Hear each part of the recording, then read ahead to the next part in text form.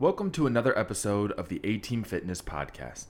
This episode is a conversation pulled directly from a coaching call where I received a question about the benefits of intermittent fasting.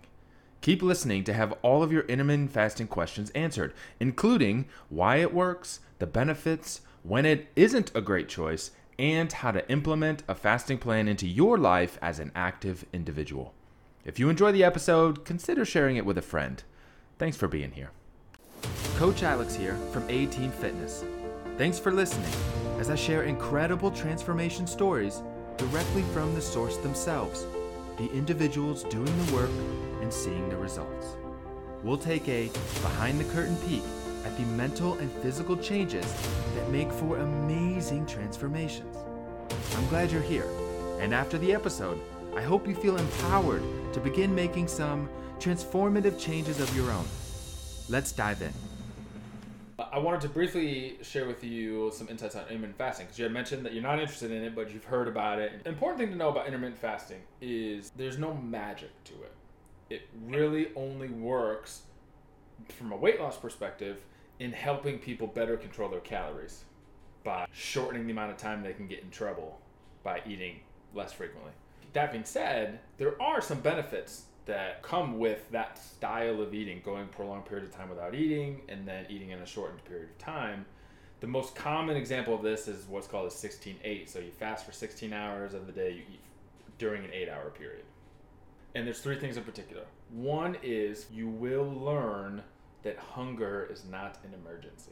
And so oftentimes I think people get in trouble with their snacking habits in particular because any feeling of hunger at all, and we feel like we immediately have to jump on it. When in reality, obviously we could feel hungry for numerous reasons. Boredom, stress, being a little bit hungry, whatever the case is, right? And in learning that it's not an emergency, then we can learn after that when we start to feel a little hungry, if it's not an advantageous time to eat, if we don't want to eat because we're planning something else, like we don't have to. And there's a lot of control in that. And then the second reason it can be helpful as a proxy of learning that hunger is not an emergency is it will reduce cravings, not just short term, but in the long run, because we start to learn that we don't have to eat every time we're hungry, and we get a better awareness around our hunger. We get used to going long periods of time without eating food.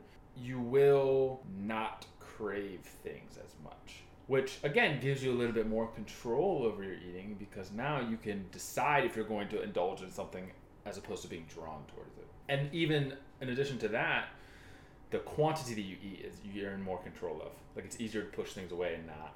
The third benefit of it is as a tool to put us in an advantageous position to protect our calorie goal during social events. So presumably if you're used to only eating 1 or 2 meals a day from fasting, then you have a social event in the evening one day, it's not hard to go most of the day without eating anything, maybe have a little snack before the event and then spend most of your calories at the event.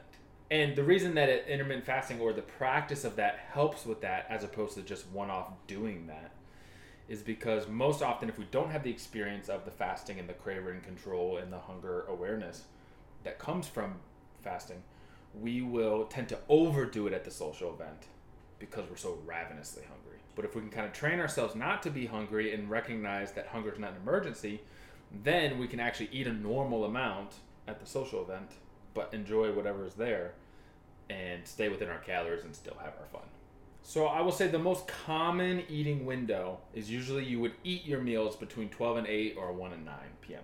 So you're fasting basically from either 8 p.m. all the way till noon the next day, so you're basically skipping breakfast. Now this is somewhat dictated on your workout schedule. So I have some people who have done fasting in the past who worked out before work in the morning at like 6 a.m. and they didn't want to and they personally, some people feel fine working out fasted, but they did not. So they had to eat before their workout. In that case, we shifted it. They stopped eating at like 2 in the afternoon, fasted through the evening into night, woke up, had their first meal early. That's a little less advantageous. It's harder to do because part of the reason that, and I'm sure you experience this too, you don't really have as much of an appetite first thing in the morning. And the reason is because when you're sleeping, part of the way your body keeps you asleep is it suppresses the hormone that makes you hungry, ghrelin. And so that hormone doesn't get stimulated again at like full capacity until you eat something in the morning. So when you're able to not start eating until midday, you're basically riding the wave of that hormone being suppressed. There are some downsides or some things to be mindful of this. Fasting is not good for everyone. For example, people it's not great for is people who have issues maintaining level blood sugar. The extreme example of this is someone who has a medical condition like diabetes. But even without there being a medical diagnosis officially, just a sensitivity to having low blood sugar can exacerbate the possibility of fainting, passing out, headache, getting dizzy, etc. So that is a case to be mindful of. Another thing to consider about this is to get these benefits, you do not have to do it every day. For example, so there was a period of time personally where I did the 16-8 fast 2 days a week for like 4 years straight. And that's how I know a lot of these benefits happen, because they happen to me. I tend to do my workouts morning time, late morning-ish, like 9, 10 a.m. And so I knew that I didn't feel great working out without eating something first. Right. So what I planned, if I went to the gym, for example, 5 days a week, I would only fast on the 2 days I didn't work out in the morning. So then I knew it wouldn't impact the workouts. I could still eat on those days, but the days I wasn't, it would be easy for me to just like do work in the morning with a cup of coffee, and I still got all those benefits even just doing it 2 days a week.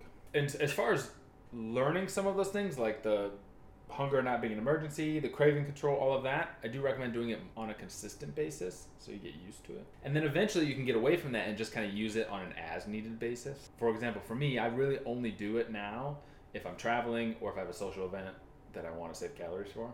Thanks for tuning in. If you feel inspired by this story, please share it with a friend.